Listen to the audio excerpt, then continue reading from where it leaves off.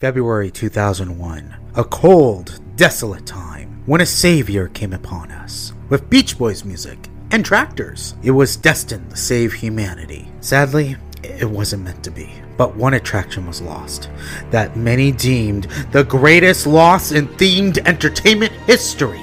This is the story of the unbuilt Ursula from the Little Mermaid themed spinner attraction in the middle of California Screamin's final helix. Poor unfortunate souls in pain, in need. This one longing to be thinner, that one wants to get the girl, and do I help them? Yes, indeed.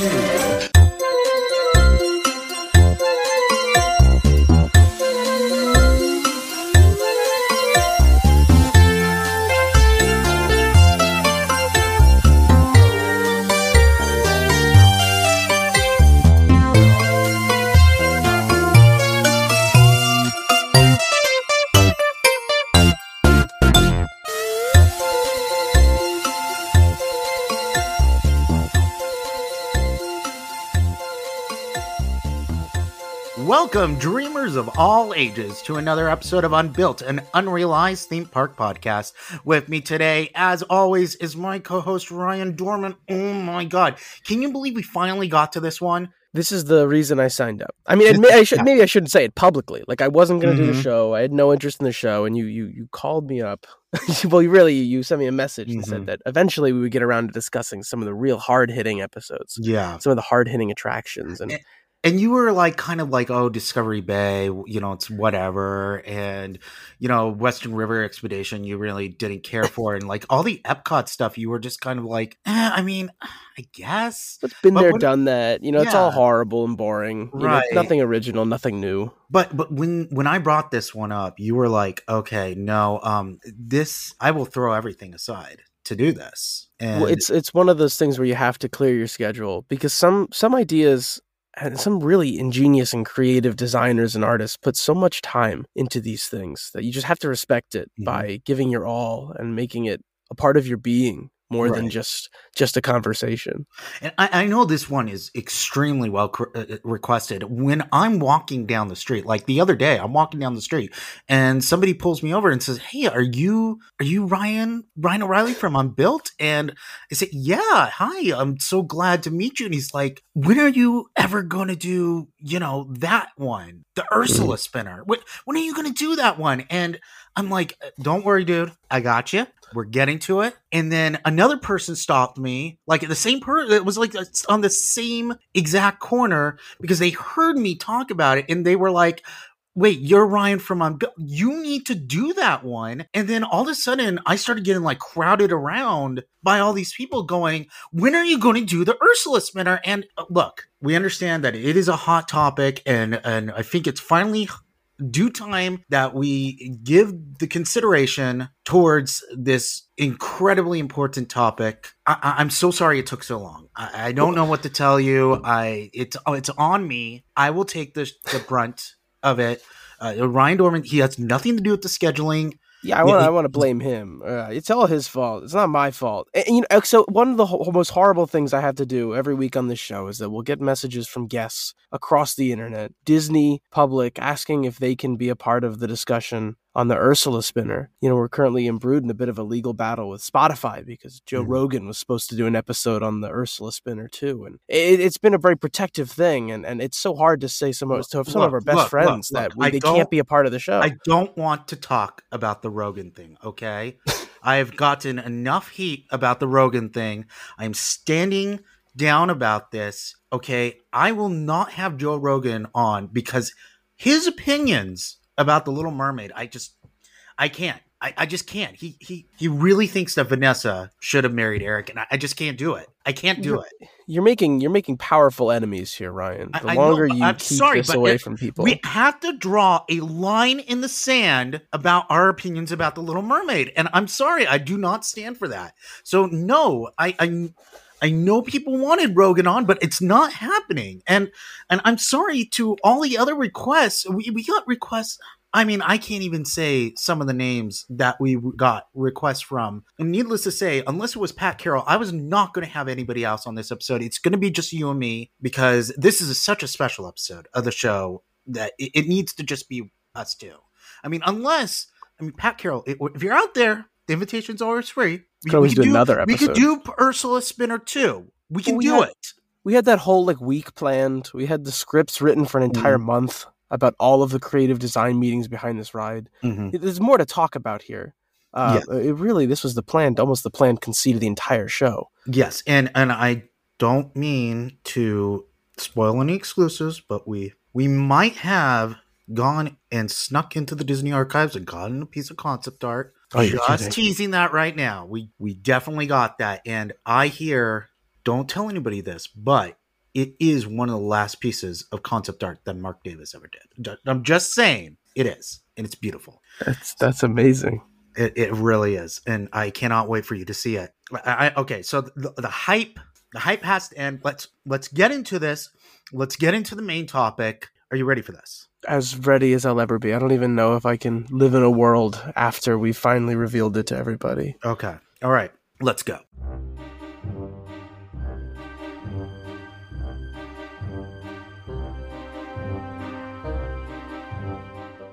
Here we are at the main topic of today's ep, and I wrote down the show notes as every time I do, but I tried the best I can, but please don't hold it against me if it doesn't do it justice. I've spent weeks racking over these, and I'm really nervous. I'm shaking right now, but just give me some slack, okay? All right, let's begin. In 1995, a retreat was held with Imagineering executives to come up with a concept to replace Westcott, the former second Disneyland theme park. Who cares? They decided on constructing a park that celebrated the state of California in California. 4 years and multiple budget cuts later, Disney's California Adventure opened on February 8th, 2001. The heads of the resort, Paul Pressler and Cynthia Harris, were expecting major crowds. Several attractions had Fast Pass that otherwise usually wouldn't need it, such as Muppet Vision 3D and It's Tough to Be a Bug. Plans for the Phase 2 of DCA were huge. The resort was planning on spending a whopping $5 million on an attraction to be placed inside the empty pad that existed within the California Screamin' roller coaster's final helix. This was the Ursula-themed spinner. Themed after Ursula from The Little Mermaid, the ride beckoned riders with a Calliope-style Poor Unfortunate Souls playing. Guests would climb onto a seat attached to one of Ursula's tentacles and be able to move the arm up and down, just like Dumbo. She would laugh and taunt riders. After 90 seconds, they would promptly exit. An amazing, true thrill. So, why wasn't it built? Well, people didn't come, so they built a stupid Bug's Life land instead. Ugh. Can't believe I'm so mad about it. But let's discuss it. What if? How would our lives dramatically be changed with the Ursula-themed spinner existing? Would Pixar Pier be not even a threat of a menace? Would we have achieved eternal happiness? Would Bob Chapek even be CEO right now? I doubt he would, because Michael Eisner would probably be still CEO from the success of this. I'm sorry. I'm going off the rails. What are your thoughts? You know, it's like there was a time when Disney knew what art was. Nowadays, it's just such a bland drivel where they don't even give you your Star Wars rides that you want. Nothing is memorable. Nothing is iconic. And yet, like a beacon in the light, wow, over 2 decades ago now, it seems like they really knew what they were doing. Yeah. The thematic cohesion that is on display here is what Unbuilt is all about. Mm-hmm. That there are these little glimmers of hope in history for what Disney could become again. I don't. If you had asked me to come up with a ride for California Adventure, I don't think I could have come up with something as brilliantly cohesive as a giant octopus woman with robot legs. Well, if this had been built, number one, I think Universal probably would have closed. Yeah, that day, no doubt. Yeah, that day. No, the lines would have stretched to Universal. They would have had to close because people would be snaking through the upper lot waiting for the Ursula spinner. It would go all the way down the 5, all the way back up to the 101 and into Universal. That's how popular it was going to be. Out of spite, almost, that these people would want to wait in the opponent's park just because they could show them how miserable this industry. If this ride been built I don't think we would be. I don't even think we'd be doing this podcast. There would be no unbuilt rides. Yeah, true. The dominance that Disney would have on entertainment. What would be the point? I mean, come on. Like, what would we discuss? Last week we discussed Dick Tracy's Crime Stoppers, and it's like, what would the discussion be? Yeah, that would be cool, but is it an Ursula themed spinner? I mean, no. Well, that would be every single discussion of this show. Build it or not. No, there's already an Ursula ride. It already does it. Yeah. It already Westcott, Discovery Bay, all of these. They put too much money into these places that nobody knows. Mm-hmm. You know, I've never seen a movie about Westcott. I don't know what that is. I don't know what that's supposed to be. Why would my kids go see that? But a big Ursula, a giant Ursula in the middle of a 1910 boardwalk. At the very least, it would have been recognizable. You know, Disney just doesn't. I don't know. I told you I wouldn't rant. I told you I wouldn't rant like normal, and I know in the previous episodes you've had to cut hours and hours of ranting and raving. But this time, to make it clear, make it honest to everybody who's listening, you know, the modern day Disney company does not appreciate its classic good family characters like the Little Mermaid anymore. They keep trying to put these Kathleen Kennedy characters in the parks. Oh. And, you know, I don't even know who that is, but I know I saw her on Twitter, and they were talking about how she made the bad Star Wars rides. You know, when you look at something like this, a classic good old, this is just the ride that Walt would have built. You know what? We know that. I'm sorry, but if they had their way, if Kathleen Kennedy was in charge, this would have been Laura Dern with that purple hair. And people would be riding a spinner of her. Like, thank God she wasn't attached to this. Like, back in 2001, they hadn't bought Star Wars yet. Nobody knew who Kathleen Kennedy was, what she produced, Raiders of the Lost Ark, who cares? Thank God. Just thank God. But getting so riled up here. You just know that Twitter wouldn't be happy about it. They'd say that's offensive. Yeah. They you know, this is just Disney couldn't. Not only could Disney not do this nowadays because of the horrible agenda from Kathleen Kennedy, but also just because audiences they're not ready for these kinds of artistic questions. These different things. No, you know, Disneyland is not. You know, Disneyland is a museum. If anything, this is a museum piece, beautiful art that was never built. And I want you to just think about how many good, honest, hardworking American families missed out on a fun ride. Yeah. Because of the Bug's Life. Right. No one even saw Bug's Life. Now, speaking of art, and I've included this in everybody's show notes. This is the exclusive concept art that we personally have smuggled out from the Walt Disney Archives. I went down to Glendale. I put on a ski mask. I went in, burgled it right out. Nobody alert this to any of the authorities, please. Yeah, sorry. Please don't trespass me on Disney property. But anyways, I wanted to take a look at this and look at those smiling, happy faces, and they're all putting their arms out. Just look at it right now and just really admire how this would have just been taken Paradise Pier to a whole new level. And you could really see that in the concept art. Well, you can see Disney's forward thinking here. They already knew they were going to buy The Simpsons.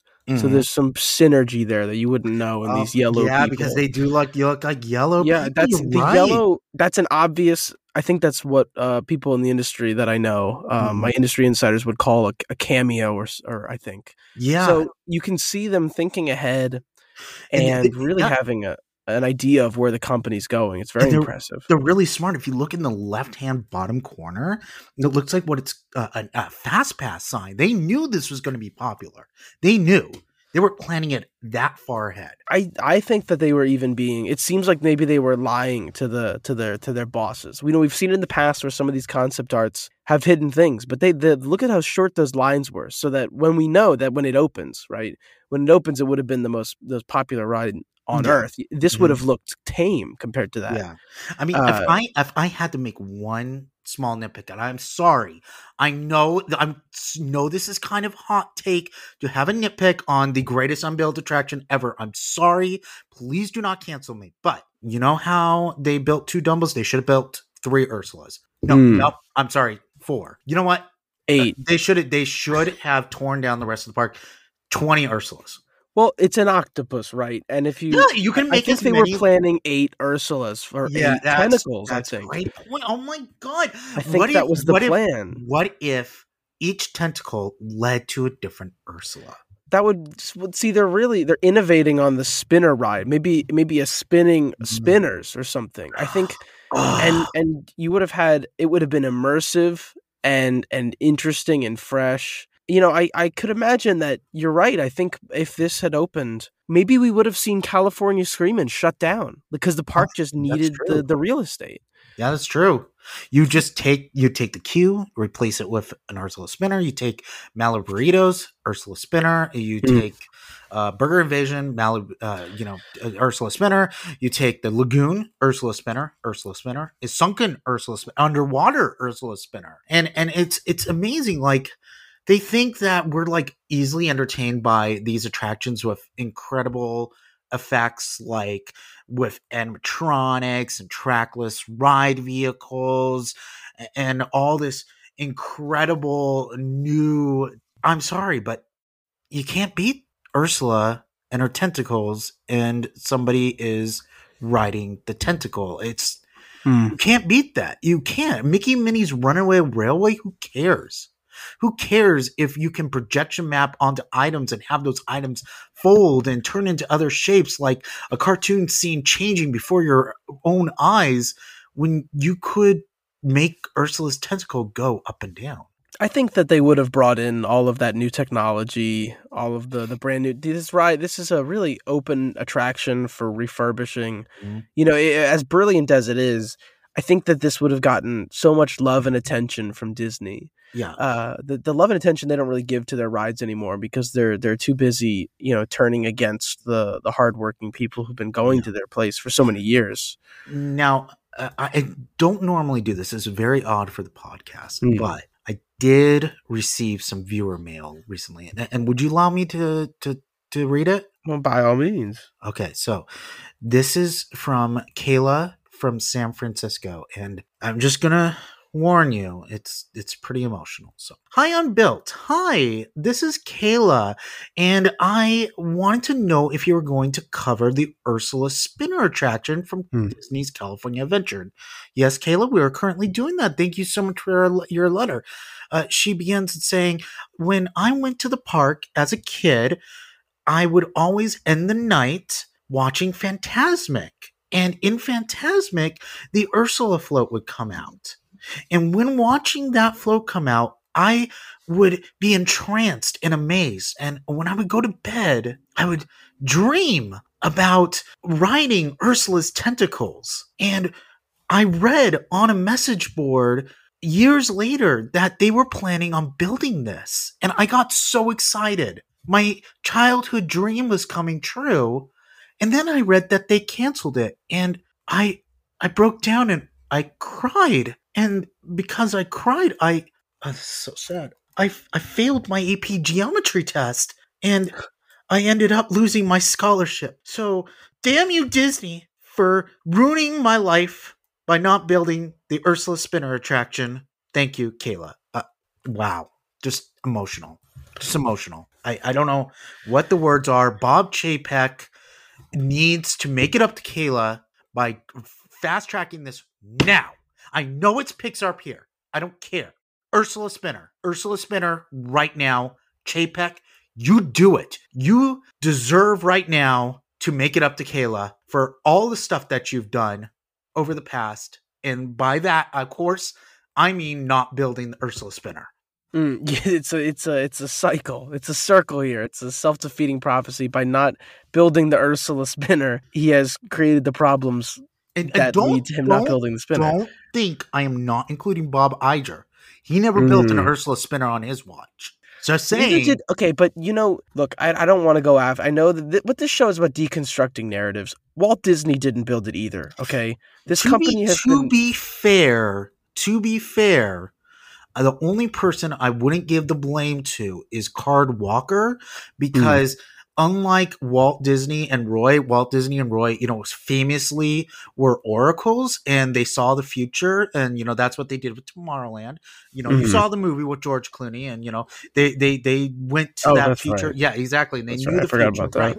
Exactly. But Cardwalker did not have that gift, so I'm giving Cardwalker the slip. So Cardwalker, I know you're long dead, but you're forgiven for not building the Ursula Well, Spinner. I mean, you shouldn't look. Cardwalker is still. If you're listening, Cardwalker, you still have the power to petition this company to build the ride that you couldn't see. Everyone else had a possibility to do it, but That's true. That's Cardwalker true. still has a chance. He still has a chance. I don't see why not. If we get a Ouija board and we have him communicate with us. Cardwalker's dead?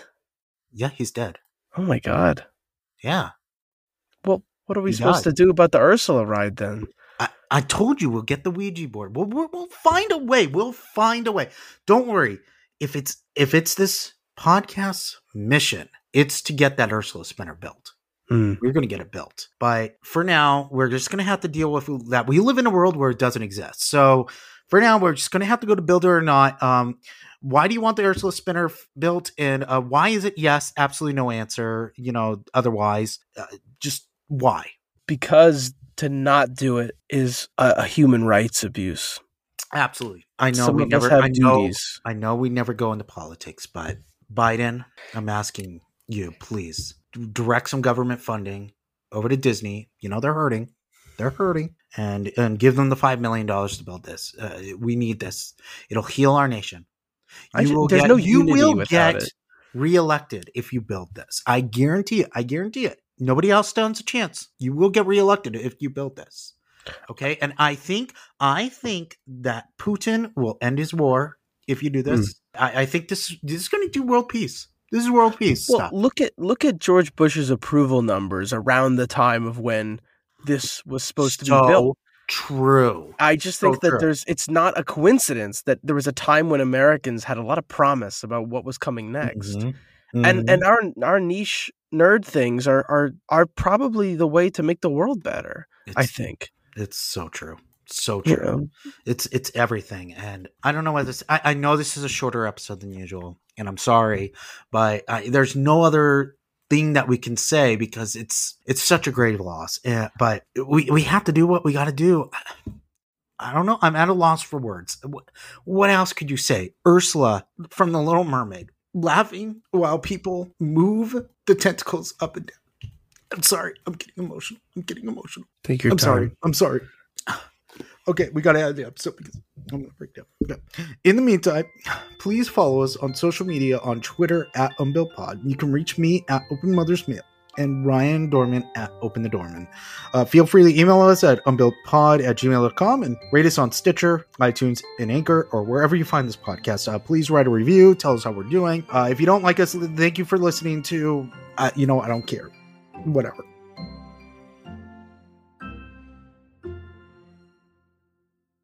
But, Ryan, you know what really pisses me off? You know what really makes me mad? When somebody does an April Fool's Day joke as like just an excuse for the episode and, doesn't do anything else and thinks they can throw that out. And I think that's just really lazy. So why don't we do an actual episode? How about that? Now we get to learn about real history. Well, I guess we were. Okay, now just to clarify. I did know Cardwalker was dead. Yes. Just wanted to clarify that for the audience. Okay, just to be clear, the Ursula Spinner is real. There's no actual concept art for it, but it was a plan to add to Paradise Pier, and that was an actual expansion plot that's actually still empty. That was going to be the 2002 addition to California Adventure that was going to be fast-tracked until they learned that there was not enough for kids, when they instead fast-tracked the Bugs Life, or at that time it was called Bugtown Miniland. So that's exactly what actually happened to the Ursula Spinner ride. It's weird to see the little kids area be fast tracked because they needed kid stuff and then removed, and now there's no kid stuff. Yeah, I guess it's a different era. I mean, I guess, does Web Slingers have a height requirement? I can't. I don't think so. I I'd don't hope think so. not. But I mean, I'd have to imagine in order to play it, you would need to have like some sort of Capacity. discernible height. Yeah. So Yeah. I imagine that, but I would have to imagine the youngest of kids who would want to play it probably could play it. But I see what you kind of mean, though. Yeah. Mhm. But yeah, so what we're actually going to be doing now today is we're going to have a little bit of fun and stay on the topic of Disney's California Adventure. This is going to be a different episode, as if it wasn't already, than our usual. We're going to be going through the ideas and concepts that did not make it into the original iteration of Disney's California Adventure. We'll also be talking about some ideas for quick fixes that didn't actually make it as well. We're going to go land by land, discussing various concepts that were rejected. Just letting you know, guys, by the way, Hollywood is the biggest one that we're going to be going. So let's start with the original Sunshine Plaza. So this was originally named the Sun Court. The postcard entrance actually was not the first concept. Instead, it was a much more open outdoor outlet mall style entrance with mission style buildings behind the monorail beam. And the icon was this massive sun spire that towered over 100 feet tall. And once again, you can kind of see that there. And I'm guessing the original reason why they kind of did away with this is probably because the postcard concept got put in, and of course probably they thought this was for some reason too expensive. Maybe it also is. It's kind of a little bit of an eyesore. The sun spire is a bit annoying. Like what they replaced it with wasn't an eyesore. Well, that's the problem with anytime you talk about DCA is that like the concept art's never great. The actual thing they built is like almost 10 times worse. Yeah, it's just weird to have a big metal stick in the middle. It's just not necessarily the most attractive. Yeah, what's interesting is that the monorail beam is not like themed anything, right? Because obviously it looks like the entrance. I'm not sure if the entrance is ahead of here or it's behind us when we're looking at this piece of concept art. Oh, yeah, you're right. This almost looks more like a main street than it does a ticket booth. So I'm not sure if that was like the intention. I do know that this was going to be in there until I think like around like 1998 when they decided, okay, we're going to make it a postcard, but at least maybe it was 1997. But yeah, this was in the concept for a long time, was this sun spire, and you were going to be able to see this from around the park. And I'm going to guess a large other reason why is because they wanted Grizzly Peak to be more the icon. Well, so, I mean, admittedly, the Grizzly from the entrance, it's not the easiest to see Grizzly Peak. Yeah, it is. So which doesn't make any sense. Again, right. When you look at the original California Adventure logo, Grizzly Peak is actually featured pretty prominently. That's right. Yeah, that's always been weird. It's always been a little weird that like Grizzly Peak is like a big thing for California Adventure, and it's tucked away behind a hotel in an area with like one ride. Yeah, and you can really only see it from like the hotel and from the immediate area. That's it. Right. It's the only place it's you really not see it enough for it. For anything else. Right. So when that concept was rejected, another one, and this is the worst one, one included a fountain with the figure of the shape rising of the. This one is the fountain with the figure in the shape of the state rising out of it. That's tacky. That's DCA. So tacky. That is so tacky. Especially in line with good, we can reference back to the Ursula stuff. A lot of early DCA is just tacky, but I don't know. This gives the postcard a run for its money. A giant mountain that's the state of California is incredibly odd. It's just so weird. It reminds me of, I think one of the Paramount parks had just a standee of the mountain, and it looked really like cheesy. This looks like kind of the same sort of ideal. So this has the top-down figure of the of California, right? Yeah, I think it's probably would only see on the monorail. No, I think the idea is it's supposed to be like on pegs of sorts, kind of like the sun was at one point. Oh, I see. That's at least my guess. And then they went with the hubcap. Okay. So moving on, original Hollywood. So just titled Hollywood, this area opened with the attractions as intended, but altered significantly. Muppet Vision 3D was envisioned having a much more lavish, studio-esque entryway, but was cut to the sterile Muppet Labs concept instead. And once again, you can see it in that concept art. Like, it's not great, but it's Right. better. It's certainly It's much better. bigger. It Mhm. feels much bigger than what was actually opened. Because you can see like the building has like this giant glass window in it. It looks like not a soundstage, but instead like a warehouse. You have the water tower there. It's very fun. It's much more fun. It's much more studios, you know. And Mhm. the one even in the one in the Hollywood Studios in Walt Disney World is more like, I guess, the actual kind of Jim Henson Studios, right? With like almost like an office building. This is more. Remember, elegant. we talked about that with the Muppet Right. Studios one. That one was supposed to be more of like a warehouse district that the Muppets took over and made into their studio. Right, exactly. Mhm. And this just has a more Hollywood elegance to it. It's weird that it almost looks like that the theater's in a giant aircraft hangar. Yeah. Well, I think that's idea is supposed to be. It's supposed to be Muppet Labs, not a soundstage. Oh, is that okay? Is that what Mhm. this is supposed to be, like a giant? Right, like, because technically they did go with that concept, but it was a lot more industrial instead. okay, Instead of whimsical, it was a lot more industrial. If you look at the it's pictures much of the building. cheaper to do pipes Yes, and steel exactly. walls. Right.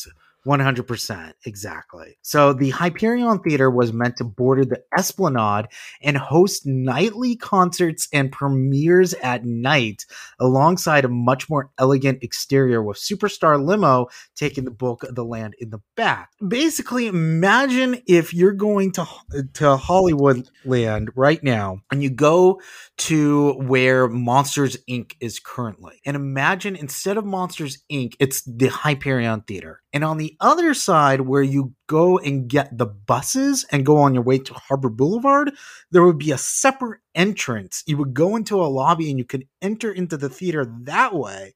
Hmm. And they would hold like events and premieres, and you could go like to a concert there at night. Inventive concept, but I think the problem was ultimately they couldn't get the city of Anaheim to approve it, and the traffic would have been horrendous. Absolutely. I mean, Mhm. it's already a bit of a mess in like areas like downtown Disney. But trying Yeah. to get, especially from, I guess, so you're saying there was an entrance. Was there an entrance outside the park or Yeah, just inside? Yeah, outside the park. Yeah. right. That makes a lot more sense. I guess at the time, maybe that was a better investment, or maybe a bad investment, but they couldn't really predict for it Mhm. with the success of the 1980s nighttime life within the Disneyland gates. Right. I think it fits DCA, but yeah, that just seems like it would be kind of a nightmare in Anaheim to start doing major premieres on those kind of areas.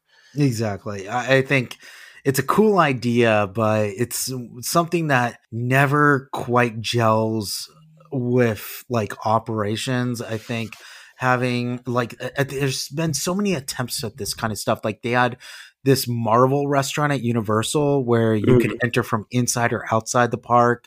They did the same thing of like a Hard Rocket. Universal's tried this a lot. Originally their roller coaster Hollywood Rip Ride Rocket was also planned to have an outdoor entrance that would operate the roller coaster for a fee after the park closed. That's interesting. And every time they go, it's like, oh, this is too much of an operational nightmare. It just does seem like a bit of a nightmare. I mean, you also have to barricade the entrance to the other side too, because you don't want Right. people to run into the park when it's closed. Right. It Mhm. basically is an entirely separate queue. Like, Yeah. up to the ride, right? And Mhm. it just seems like a nightmare to partially open the park from a perimeter Right. during off hours. Mhm. Okay, now we got to talk about the big one. Mm. Superstar Limo. You never rode Superstar Limo. No, I don't think. And- I yeah. didn't make it to DCA until I was Exactly. like 15. I did. Oh, really? Did you? I didn't know I that. did. Yeah, I actually have ridden Superstar Limo. I went in March 2001, and we rode it. Oh, God. And we were like, well, that was something. I don't remember being particularly like horrified or anything like that. I just remember kind of being a little befuddled, and everybody else was like, that was weird. And that was it. Like, that was the pretty much the reaction to it. It was just kind of a shrug. It wasn't the big, gigantic disaster. Oh my God, what is this? I remember being way more insulted writing Journey into Your Imagination later that year. I think a lot of this kind of Superstar Limo stuff buds up because of the internet. Because 20 years in reflection, yeah, it's really weird, right? Even a couple years after it closed, it's weird. But in the moment, you kind of go into it blind, I guess, and think this is horribly awkward, and the rest of the park is really boring. So it's not like I'm, that bored. Yeah. One thing, I think Superstar Limo, obviously, and rightfully so, gets a lot of flack. I do think it had an interesting artistic style that Disney never really went for again, and that's interesting. It's interesting. Right. Well, and that's the thing. Those little like a caricature, right? Everything was like very vibrant and loud and and weird. You're right. That's definitely true. It was. At the very least, it wasn't boring. Right, and that's the thing. A lot of people call this the worst one. I actually disagree. I think Journey into Your Imagination is the worst Disney dark ride ever created because there's no redeeming value there. That one's just boring. Like, just continuously boring. It's insulting, boring, and cheap. It's bad all around. There is zero positive to that one. At least Superstar Limo's interesting. Superstar Limo is a bit like a carnival ride, though. I mean, I think Journey to Your Imagination also feels like a bit of a carnival ride, just because they just very cheap, very ugly, and stuff like that. Mm-hmm. But it is certainly, it does. I think it deserves its reputation. No, you're right. No, you're right. It is very odd, especially looking back. So, Superstar Limo, the notoriously cheap dark ride that lasted only 11 months, originally had guests wandering to the back of the land and underneath a recreation of the famous LAX theme building that doubled as an entrance. Now, the theme building, are you familiar with the theme building? I'm not. Okay, it's a large sort of alien-looking structure, and there used to be like a deck that you could go to, and there was a restaurant called Encounters that was actually designed by Walt Disney Imagineering. Oh, interesting. I've never seen that before. Yeah. They would then wander through the airport and climb in the limos. One iteration of this actually used the test track technology, while a later one was merely a speedy bus bar track when that, obviously ran into major tech difficulties that took the ride and delayed it like 2 years. Now, speedy bus bar track, I mean like Mr. Toad's Wild Ride. Michael Eisner would appear on your video car phone informing guests that they need to get the Burbank Stat to sign a contract with the Walt Disney Company. Hello. I'm Michael Eisner. Your unseen driver then shifts gears and the ride would fly into action as we would only slow down to see numerous gags along the course, such as an Elvis impersonator seemingly farting, but he's just applying ketchup on a hot dog at Pink's. Another concept also possibly saw a roller coaster, a powered roller coaster for the ride. The trip would constantly get derailed as your driver kept speeding off to keep the paparazzi off their tail. Once you finally arrived in Burbank, Eisner would shrug and say, "Sorry, you just missed your window. We signed Tom Cruise instead." So why did they not build this and build the bad one? Well, when Princess Diana in 1997 was tragically killed in a car accident, allegedly fleeing from the paparazzi, the concept was seen as ghoulish, in poor taste, and unsuitable. But since the Imagineers were so strapped for time and budget, instead of crafting an entirely new concept, they merely retooled it into a slow-moving dark ride with the hopes that the bad gags and celebrity appeal would bypass the lack of excitement. It didn't. And I've been told that Michael Eisner was originally on board for a while until he saw the concept and thought it was funny, but didn't want to have his name attached to it. So instead, they decided to do the creepy puppet Swifty LaRue. Swifty here, babe. Welcome to Hollywood. So, what is your take on that? Well, Swifty LaRue is I imagine you're in a ride and you're like, I want to do it. Baby. They replace you with a disgusting greased up ass. I would kind of take a bit of offense to that if I was Michael Eisner. There was a cut joke actually in Superstar and Limo that you might have heard of. When they were going through the Hollywood studios, there used to be a studio sign that says Dream Jerk Studios. And Michael Eisner actually cut it because he thought it was too mean-spirited, especially after Katzenberg was coming out with Shrek, which had a very infamous likeness of himself as Lord Farquaad. And I mean, come on, Lord Farquaad, you get it. Actually, I never even thought of that. Well, look, when you grow up on these things, you don't even think about it. Wow, I didn't. Yeah, there you go. I think, that showed some humility from Michael Eisner of all people. Good for Michael Eisner for wanting to cut the Dream Jerks line. Superstar Limo has been talked to death at this point, right? Just because it's the iconic Disney built that ride. I don't know if there was any way to make it interesting, to be completely honest. Really? The test track idea is like neater. The roller coaster idea is neater. The one that actually opened is like distinctly awful. But I do think that, trying to pull anything from the ashes of Superstar Limo is weird. The celebrity appeal. What's interesting though is that in the modern day, I don't think celebrity appeal is as like big as it used to be. You still have famous celebrities who go on talk shows and stuff like that. But I don't know if it's what draws people to... Maybe it does. Maybe it does draw people to California. But I think it's a part of Hollywood culture that's just seen as really tacky nowadays. So it's hard to look back on it with an unbiased perspective. But I was just going to say, from what I was told, the celebrities were added after this version was nixed. So there weren't originally going to be celebrities. It was just going to be a series of gags that as you went in, the whole idea was it was supposed to be kind of a thrill ride / comedy ride. Right. And the attraction was notoriously paced slow as possible because they still wanted to get some paparazzi gags in there. But they did not want to seem like they were making fun of Princess Diana's death, which is weird because Superstar Limo debuted 3.5 years after Princess Diana had died. So I'm not sure exactly why they thought it would still be fresh in people's minds. Yeah, maybe it was just like an overly sensitive PR, like just that they really, really don't want to jostle anybody's feathers. I think that's definitely fair. I imagine maybe there's just a better reason. Maybe they just there was budget cuts. Yeah, that's what it seems like the ride is hit with the most, is a cheap budget that limits you from doing anything more expensive than really cheap animatronics. Oh, animatronics is a stretch. Yeah, really cheap figures, puppets, and a dark ride. That seems like it's more likely for why the ride was actually nixed. The Princess Diana story is really tantalizing, and it makes for a great little story about how unfortunate it was. But it's not like this ride was uniquely bad at DCA and under budgeted and underbuilt. It suffered the same fate as every other ride, which makes me wonder if budget was the more exactly issue. Yeah, you got a great point there.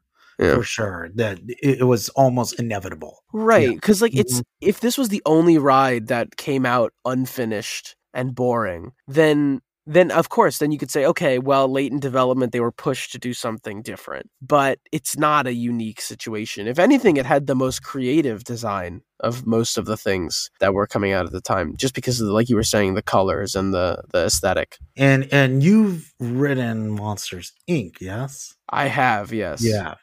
And what is your take on that? Because it is the same ride. I remembered being young and hearing about it. So when I was going to Walt Disney World, when I was very young, I remember being told that there was a Monsters, Inc. ride, and I love Monsters, Inc. And I looked forward to it for 10 years. And I got off it, and I was like, that was pretty miserable. That was pretty boring. Nothing happens in it, and none of the animatronics move. It's an improvement over Superstar Limo, which is the craziest thing. Yeah, that's hard to believe. It's cheap. The whole thing is pretty cheap. And the ride vehicles move at the exact same speed. Those are the exact same speeds. It's not moving at any different speed at all. Interesting. That's like a Superstar Sunday drive. It's pretty boring. I guess you lose a lot with the speed. of a lot of these things. It really It's did. the ride that it reminds me the most of Superstar Limo is Mr. Toad's. Well, yeah, that's the thing. I mean, I think this ride could have really worked if Right. it was the test track. Well, if they just put a bigger emphasis on being like physically engaging, Mr. Toad's isn't fast, but it bobs left and right really fast. Yeah. It keeps the energy up. Well, the reason why it's able to do that is because it's in such a small space and it moves just a little bit quicker than the other dark rides, but Exactly. it's the tight quarters. They're really You're right, and if you can't do that with Superstar Limo, then yeah, you're right. The test track idea to get some actual speed going on there would have been a pretty good idea. Okay, so moving on, the Art of Animation Pavilion also originally had a grander outdoor entranceway, and at one point, it was actually slated to feature a satellite Disney animation studio to act as a fishbowl. Now, are you aware of the animation studio that was in Florida? Oh, I don't actually. I didn't know that. Oh, okay. So, at Disney MGM Studios, they originally opened up with the Walt Disney Animation Studios Florida, and the animation tour, you can actually go and see this fishbowl section where you could see it was 30 animation desks, and sometimes the animators would be in there working on projects. So you could actually watch animators at work making the films. The films that were made there were certain sequences of Beauty and the Beast, as well as Mulan, Lilo and Stitch, and Brother Bear, I believe. And there might be another one, but I can't remember which it was. But yeah, so those, and it closed in, I believe, 2004.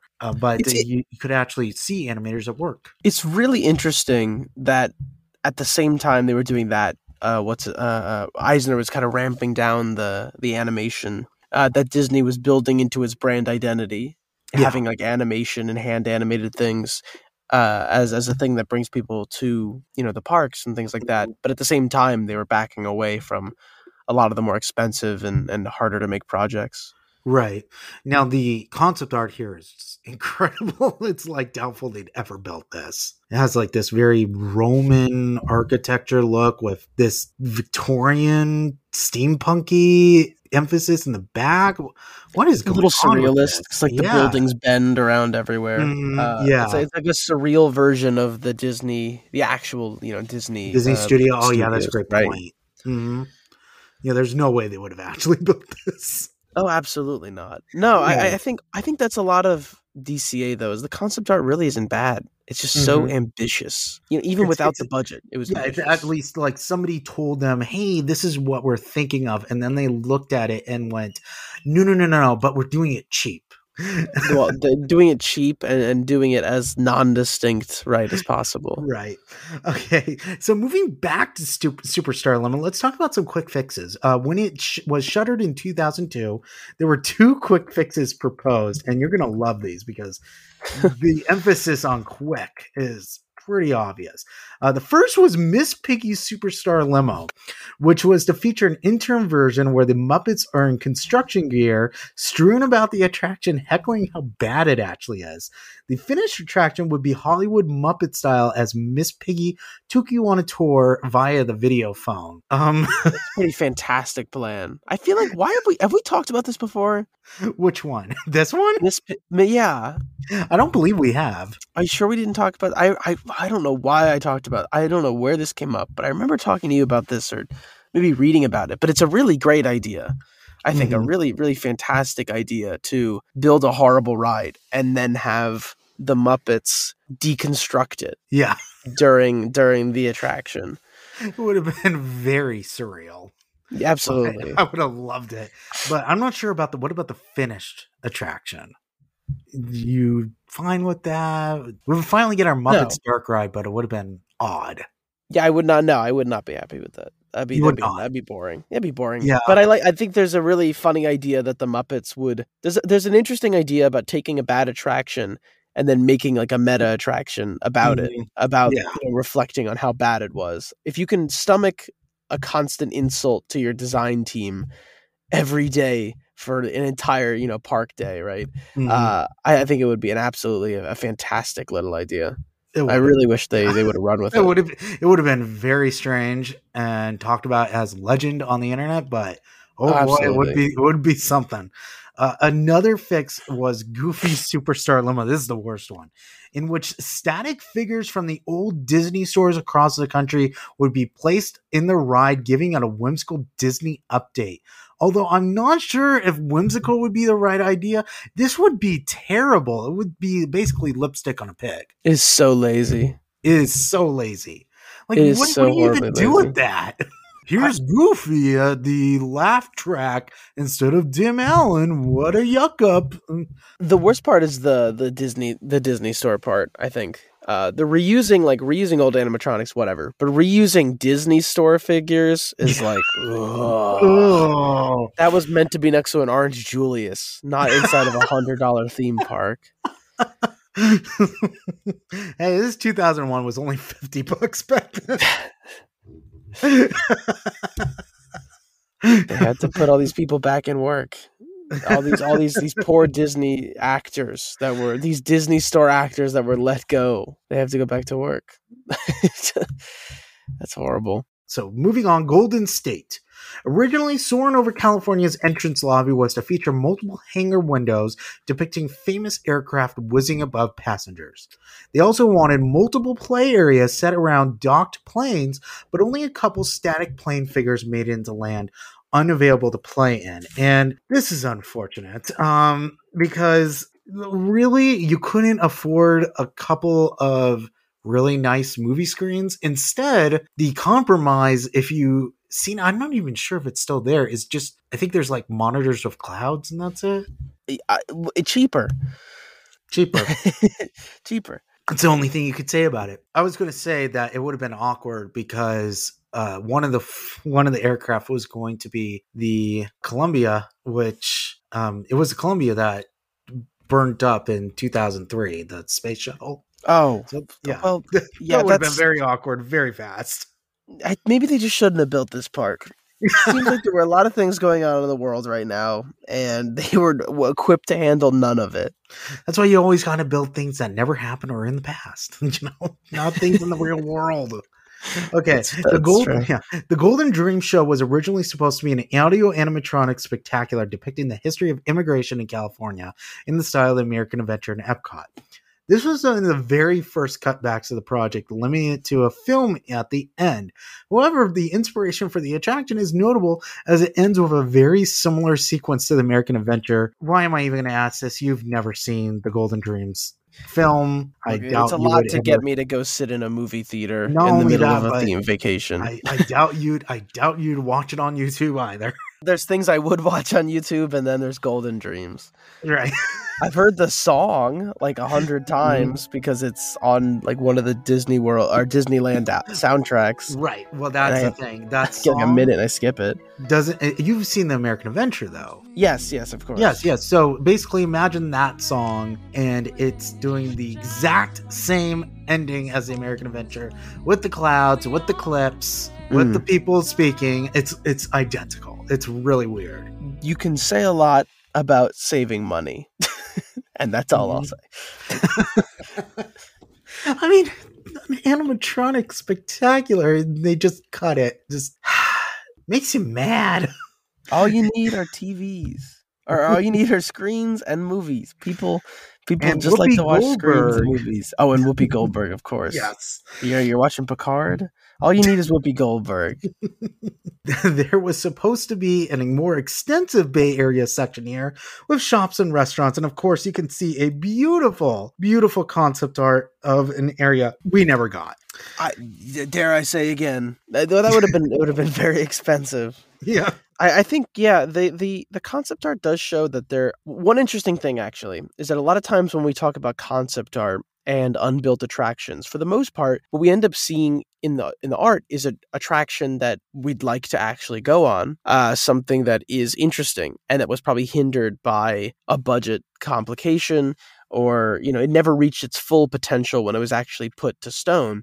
The problem with DCA is that even in the concept art, sometimes, and I think the Bay Area one is an example, it's hard to sell people on a California theme park in California recreating life in California. You know, even if they built this park to the perfection of its concept art, I don't know how like interested people would be going on the realized Superstar limo or going to a realized Bay Area section of DCA. You know, I think my favorite parts of DCA are the parts that don't feel Californian. They feel like DCA, right? Like there's a very unique identity, for example, to Paradise Pier that while it's trying to reflect something about California, it's more general than that, right? No, I see what you mean. Like Grizzly Peak. I really love Grizzly Peak.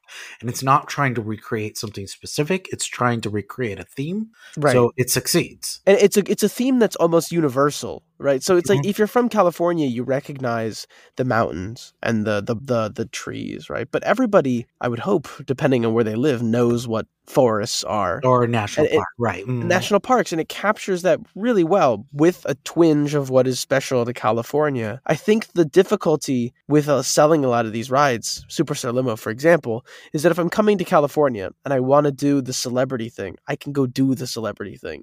And if I live in California, I probably don't think very highly of that. You know, the Bay Area, it's like a 3-hour, I don't remember how long. I drove it. It's 5. 5 hours? I don't remember. I drove from Santa Monica to San Francisco, and I can't tell you how long that took. But however, yeah, 5 hours. It's not far enough that I think a theme park satiates that. For example, again, big rant here. When you go to Walt Disney World, right? I think a theme park themed to Africa and Asia is more attractive to guests than spending a lot of time at the Old Key West Hotel. And that's not because the Old Key West isn't beautiful. It is. But there's something you really can't get. If you're going to try to recreate the world, there's something you really, really can't get. The animal preserves. And something you could drive a couple of hours and just have like a real key lime pie. And you could do these things. So I'm looking at this Bay Area concept art. And as pretty as the drawing is, and it is pretty, I don't really know who it's for.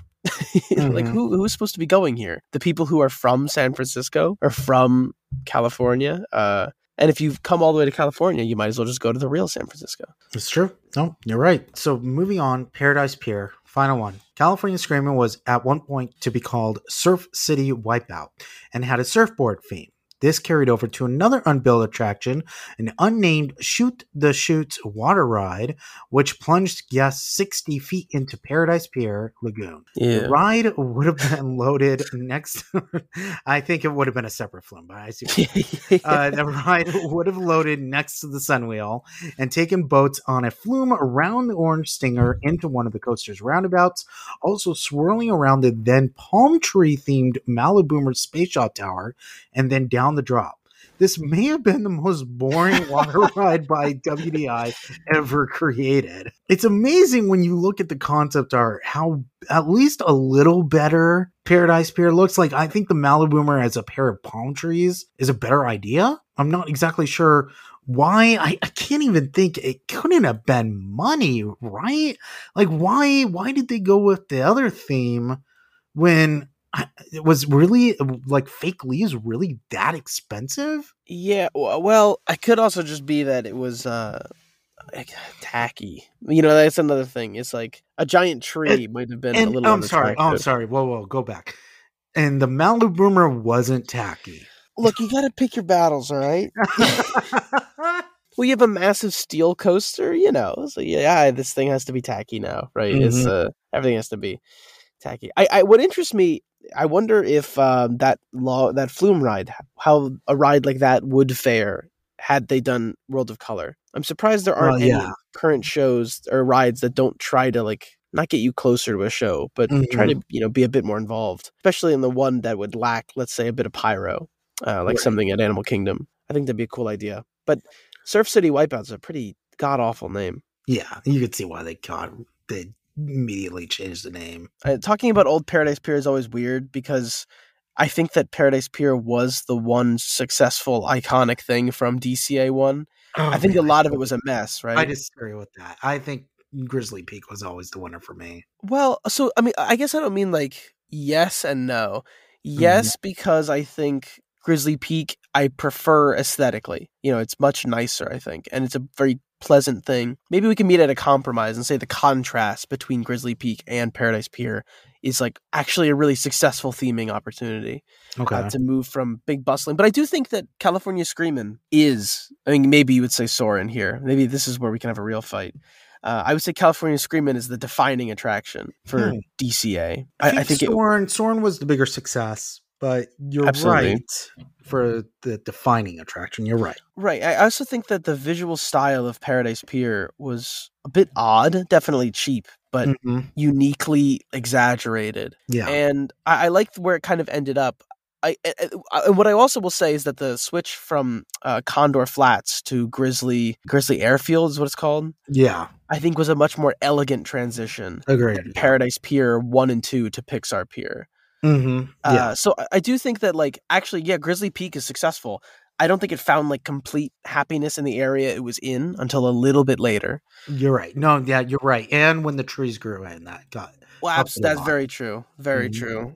Because you have to have some kind of overgrown trees and plant life to make that area really pop. But in terms of like what DCA didn't need to change, I don't know how I was end up here. Paradise Pier seems like they kind of nailed, at least as like a simple thing, and it probably was like datedly simple by the end of its little run before becoming Pixar.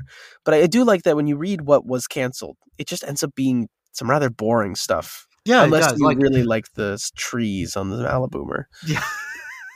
I think it's better than what we got, but the Shoot the Chutes ride, it's like, okay, like shrug, like what's the theme? There was no theme. It was the same ride you would find at a regular amusement park, but you were going around some of these whimsical structures, and that's it. There's nothing really much about it. No, it's a cheap boardwalk ride. Right, exactly. And unlike, attractions like California Screamin' that attempted to reinvent the boardwalk attraction, this just seemed like a cheap boardwalk ride. It's no Ursula Spinner. Yeah, of course. Can't be the Ursula Spinner. And that was the thing. Like, they had the Maliboomer in one corner, and then the Ursula Spinner would have been in the other. And then, of course, then we got Ursula animatronic. Head comes off. Oh, darn, you stole my joke. 10 years later. Right across across the water. I don't think I was going to say the Spinner at least wouldn't have their head pop off. If it did, I think like a bunch of people would die. Could you imagine? It just knocks over some of the pods. Had that ride been built, there would have been like a massive crash. Like 50 people would have died that day. It would have been the biggest nightmare in Disney history. What's interesting is that they did, in Tokyo Disney Sea, they had the Mermaid Lagoon. And out of all the rides, they didn't do an Ursula-themed spinner, which you would think that would be the most obvious thing. You would think, right? A bunch of King Flat rides, and they didn't do that. Maybe it was just tasteless. Tasteless. But yeah, that about does it for our addendum on unused DCA 1.0 rides. We will be back with another full, actual, cool, fun episode in 2 weeks. But for now, anything else you'd like to say about California Adventure? You know how long I've been talking about Paradise Pier? Do you know how many hours of my life have been spent talking about this damn, like, 100 square feet block? A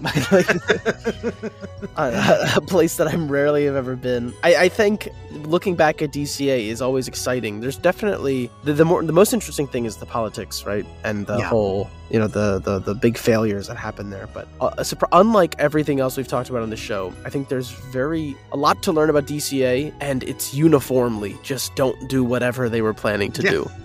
Exactly.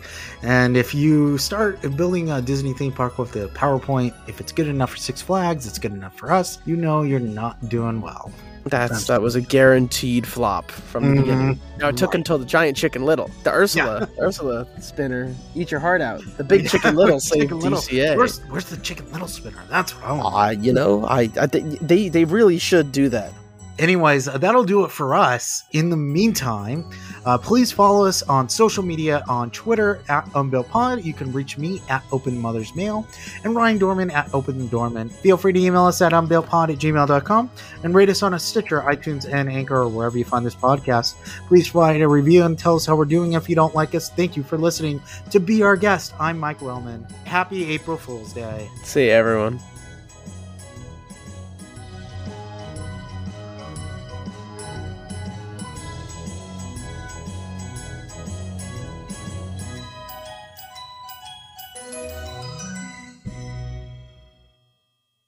One incredible state. Are you ready? Yes. Are you ready? Yes. For Disney's California Adventure? I think it has something to do with California. Am I wrong?